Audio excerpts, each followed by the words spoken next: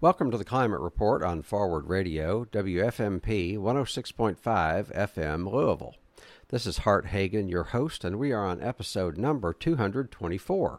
Today's topic is Bernie Sanders' Green New Deal, Part 25. The Climate Report is a daily radio show and podcast that asks the question, WTF?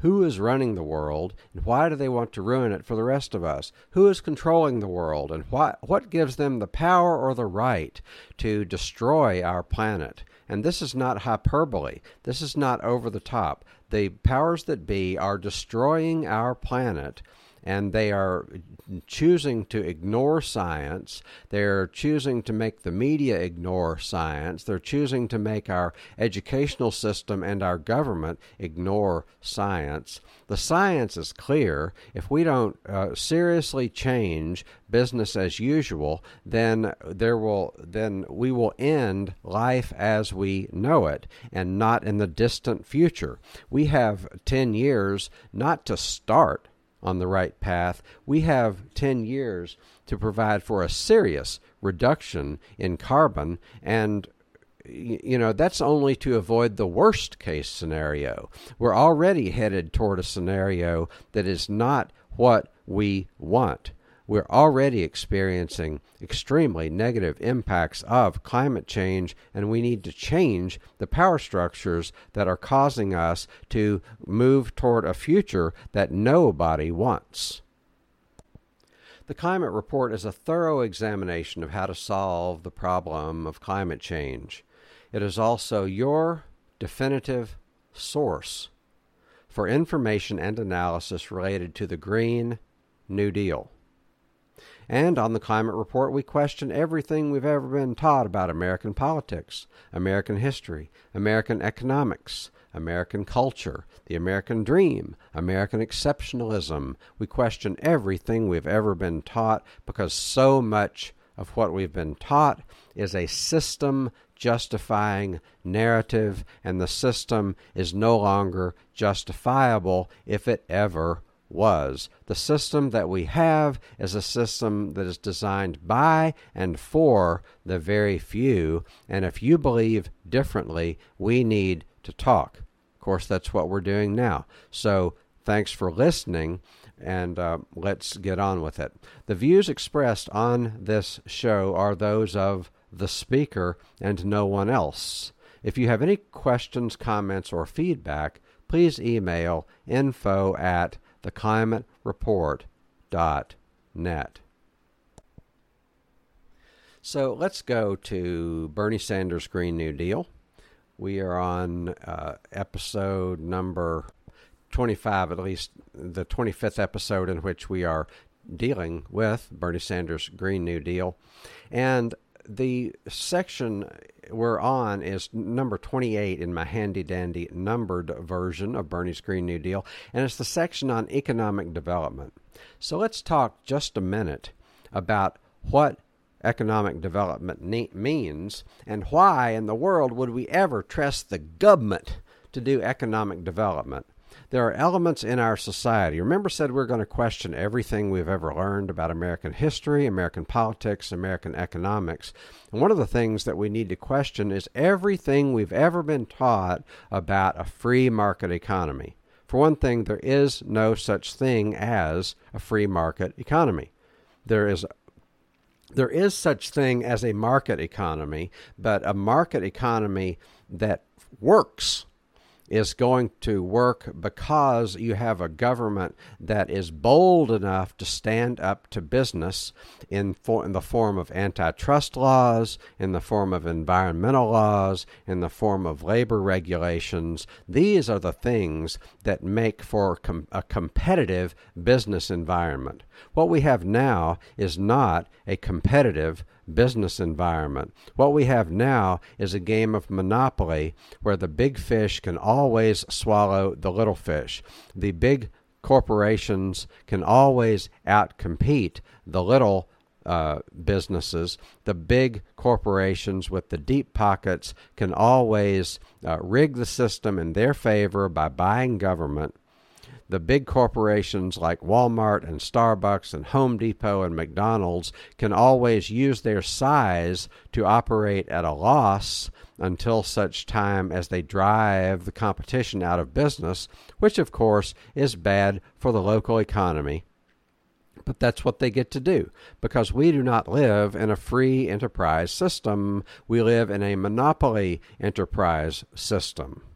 So the monopolies, the big monopolies, get to buy our elected leaders because we have the best politicians money can buy, and they can rig the system in their favor, and not least of all, they can operate at a loss until such time as they drive the competition out of business. So that is a monopoly enterprise system. That is not a free enterprise system. That is not a free market economy, because a free market economy does not exist. We could have a competitive market economy which would level the playing field as between small and medium-sized businesses, but that's not what we have, far from it. So in Section 28 of Bernie's Green New Deal, we're talking about economic development, so we have the nerve to assert that maybe, just maybe, the government can provide for economic development, and in fact it can. If people believe otherwise, that is because their minds have been polluted by an educational system and a media environment that does not, repeat, not exist to tell you the truth. It only exists to send you out a deluge of misleading information, misleading messages, misleading stories, misleading narratives, all designed to support a corrupt and bankrupt system that serves the needs and interests of a very few, very rich, very privileged people. So it says here, we're going to provide targeted regional economic development. So we have the nerve to say that government, yes, government can be a valuable player in providing for economic development. For one thing, so we've been taught that only you have to deregulate, you have to get government out of the way, that government is bad for business. No, it's not. Government can be good. Government can be good for not just business. Government can be good for jobs. I mean, we don't want to be good for business just for the sake of being good for business, because if you do something that's good for business, then those profits and that wealth can flow into the hands of a very few, very rich people who then end up buying our government. And that's not what we want. Don't we want an economy that is of, by, and for the people? Don't we want government programs to be of, by, and for the people? Or do we just want government programs to be of, by, and for a very few, very rich, very privileged people? Of course, we want government to be for the benefit of the people. But so let's continue to read. But that's what economic development is about. We are making the very bold assertion that the government is capable of targeted regional economic development. So it says here, we will provide for targeted regional economic development. It says that communities, especially in need of assistance during our transition to a clean energy economy, will be eligible for additional funding for economic development investments through regional commissions and authorities. Our federal regional commissions make targeted economic development investments in rural America. These commissions have funded projects that enhance workforce competitiveness, build and repair infrastructure, and increase community capacity like broadband projects, clean drinking water, organic farming, and energy efficiency. Wow, those last few things. So these are the things that need to be put in place by and for the people. Broadband projects, clean drinking water, Flint, Michigan doesn't have clean drinking water. Increasing numbers of communities don't have clean drinking water. Who's that good for? Well, it's good for the companies that sell bottled water, for one thing.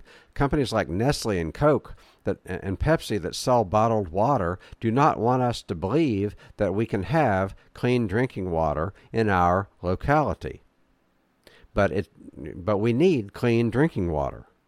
So these infrastructure projects they're not good for the bank accounts of big corporations, but they're good for our health. And we need to measure our wealth and well-being partly in terms of health, because that's social capital.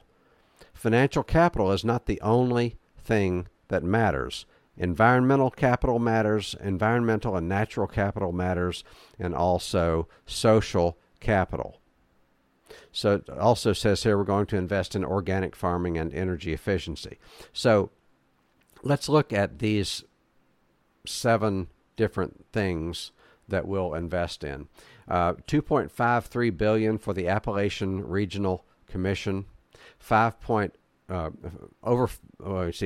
million for Delta Regional Authority, $300 million for the Denali Commission, $400 million for the Northern Border Regional Commission, $100 million for the Southeast Crescent Regional Commission, and $2.02 billion for Economic Development Assistance Programs. So I don't know very much about these things, but if you have enough people working on this stuff, and if you have a government of, by, and for the people, then you can create projects like this that aren't perfect, but they're much better than what we have now, which is, throw the people to the wolves. If you live in a community that has dirty drinking water, that's just tough. You should have worked harder in school. Well, that's not the kind of society we want, but it's the kind of society that we have now.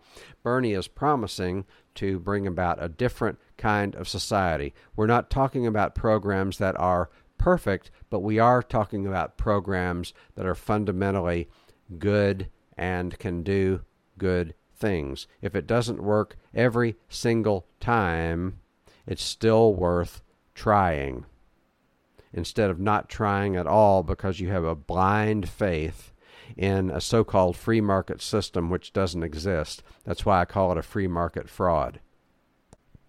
So it also talks here about infrastructure investments for impacted communities. It said we will provide $130 billion for counties impacted by climate change with funding for water, broadband, and electric grid infrastructure investments. So it's talking about funding not only being allocated at the regional level, but also on a county-by-county basis for counties that are unduly impacted by climate change. Now, what we're going to get into next is a just transition for frontline communities. So what are frontline communities? Well, when I think of frontline communities, I think of communities that have been unduly impacted by pollution. So it could be a neighborhood that is predominantly Hispanic and African American, and it has been the people in that community have been exposed to coal ash because there's a toxic waste dump in their neighborhood. Some people have enough money, power, and privilege to not have a toxic waste dump in their neighborhood, and others don't. That's why people of color are disproportionately impacted by exposure to toxic waste in the air and in the water and in the soil.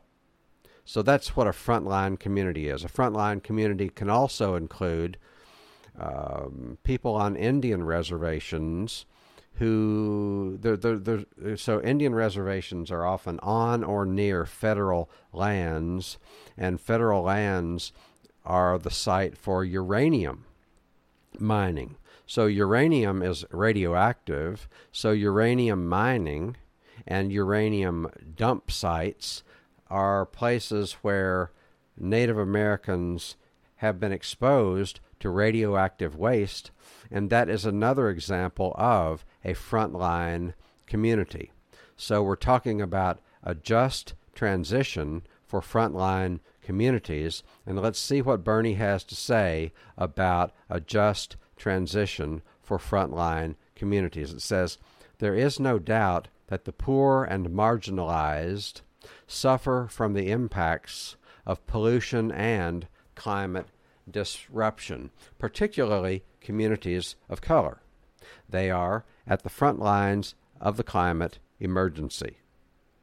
For example, of the 73 waste-burning incinerators across the United States, an astounding 79% are located within 3 miles of low-income and minority communities, which are exposed to mercury, lead, and soot.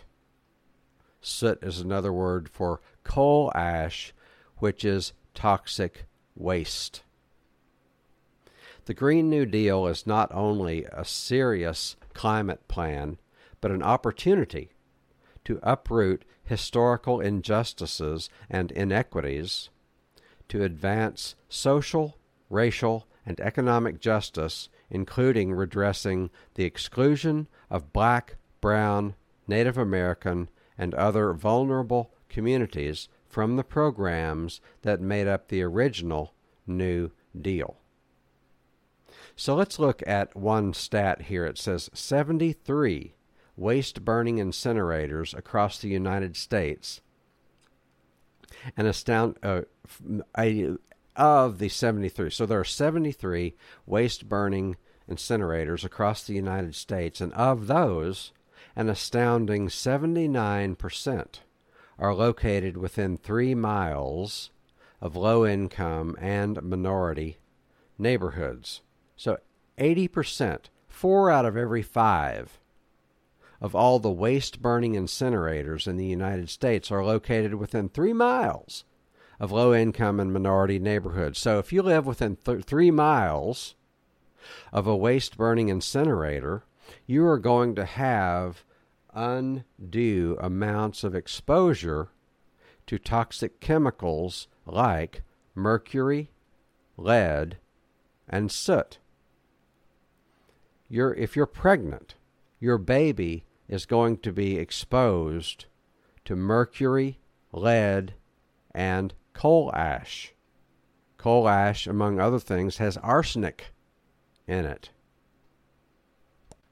That's why we need a just transition for frontline communities, and a just transition for workers and a just transition for frontline communities is a big part of what the Green New Deal is about. The Green New Deal is not just about getting, transitioning to renewable energy.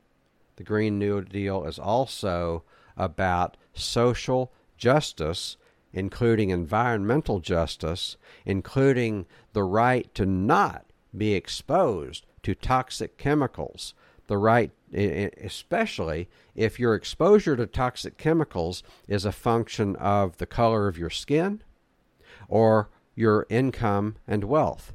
People who are white, people of means, don't have nearly the exposure to toxic chemicals that do people of color and people who are in poverty.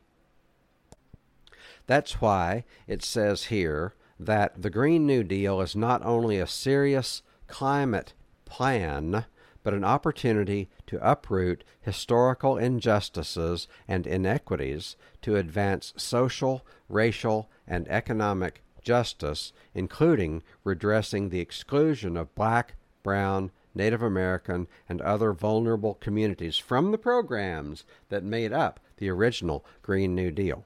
So there are people in this country who have people in this country who have been propagandized and have not, who don't understand racism. They don't understand, they don't understand systemic racism. Systemic racism can come in the form of disproportionate amounts of disproportionate numbers of black and brown people being sent to prison. Systemic racism also occurs in the form of black and brown people systematically being deprived of the wealth that exists in our society.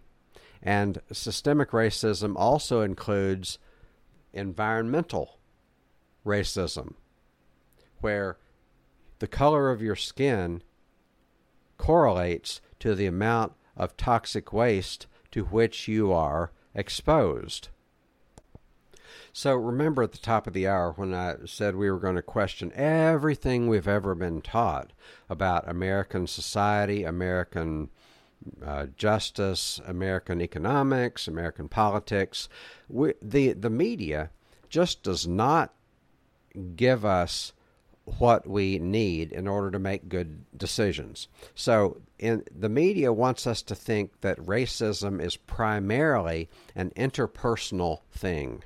They want us to think that racism is primarily a matter of interpersonal interactions between people of different ethnicities, because they want us to think that racism is all our fault.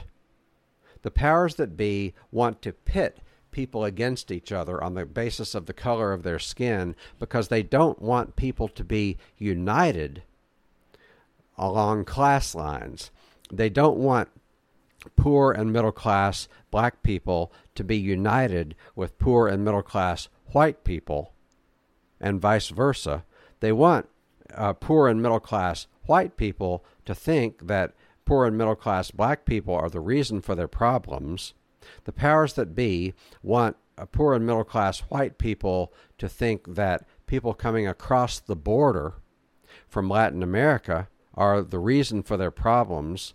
And so they want us to be pitted against each other. They do not want us to be united with one another. That's why racism is always thought to be a problem of attitudes. But racism is systemic. Racism is when people of color are unduly impacted by toxic waste. And it's also the same toxic waste that you're exposed. You can be white and in a neighborhood that is poor and middle class, and because it's a neighborhood that might be below the income levels, you can be a white person and unduly impacted because of your class. And the powers that be don't want you to know about that. They don't want you to think about that. If you're a poor white person, they want you to think that black and brown people are the problem. If your pocket is being picked, look up, not down. It is not poor people that are picking your pocket. It is rich people that are picking your pocket. If your pocket is being picked, or you are being denied your fair share of opportunities within the wealthiest country that has ever existed on the planet, look up, not down. If you're aggravated by people below you on the economic spectrum, you're probably being manipulated by people above you on the economic spectrum. If you think poor people are the problem, you need to look at the rich people because you are being manipulated. And one way that they manipulate you is that they manipulate the news, and they do not want you to know how many people are being exposed to toxic waste for whatever reason, because privilege matters. So toxic waste matters. People with brown and black skin are going to be disproportionately impacted, but also white people are going to be impacted on the basis of their economics, on the basis of whether they're poor or lower middle class. These things impact your health. They impact your opportunity. And the last thing the privileged elites want is for you to realize how much opportunity could be yours if we could get control of our government and make our government of, by, and for the people. So in that regard, it says here, as president, Bernie will do the following things. As president, Bernie will ensure an inclusive, comprehensive process from start to finish. Workers and communities on the front line of fossil fuel extraction, transportation, and use, and those most vulnerable to climate impacts, must be involved from the creation and implementation of regulations and protocols to the distribution of funds and carrying out the work of the Green New Deal. So, people in frontline communities and people who are vulnerable, who are the most vulnerable to climate impacts, will be a part of the process. Instead of imposing upon people, so here's what we're going to do. You ask them what they need and involve them in a democratic process where they get to determine how money is going to be spent, how regulations or what regulations we're going to implement, regulations, protocols, standards. All these things should be developed with the collaboration of the people in the communities who are defined as frontline communities. Item B, as president, Bernie will follow environmental justice principles. It is an unfortunate reality that institutional racism also impacts environmental health and thus the public health and safety of millions of low-income families, people of color, and tribal communities. African American and Latinx communities deal with 56% and 63% more air pollution, respectively, than they create. In other words, African American communities deal with 56% more air pollution than they create, and Latinx communities deal with 63% more air pollution than they create. In other words, all of us create some air pollution, but it should not be that those who create the air pollution should not be exposed to it. In other words, it's not right for some people to create the air pollution and then other people to be disproportionately exposed to it. We're almost out of time. Let me read to the end of this paragraph, and then we'll pick it up next time where we left off. It says, tribal lands are only 4% of the United States land base, yet a quarter of our nation's 1,300 Superfund hazardous waste sites, as well as the vast majority of our abandoned uranium mines, are in Indian country. Additionally, federal leasing of public lands for fossil fuels extraction significantly impacts numerous indigenous communities that share more than 3,000 miles of contiguous border with national forest lands. In other words, people of color and indigenous peoples are disproportionately affected by the toxic waste generated by our society. The reason that is because that we have government of, by, and for the very few. We need to have a government of, by, and for the very many. That's all the time we have. Thank you for joining me. If you have any comments, questions, or feedback, please email info@theclimatereport.net. Have a great day.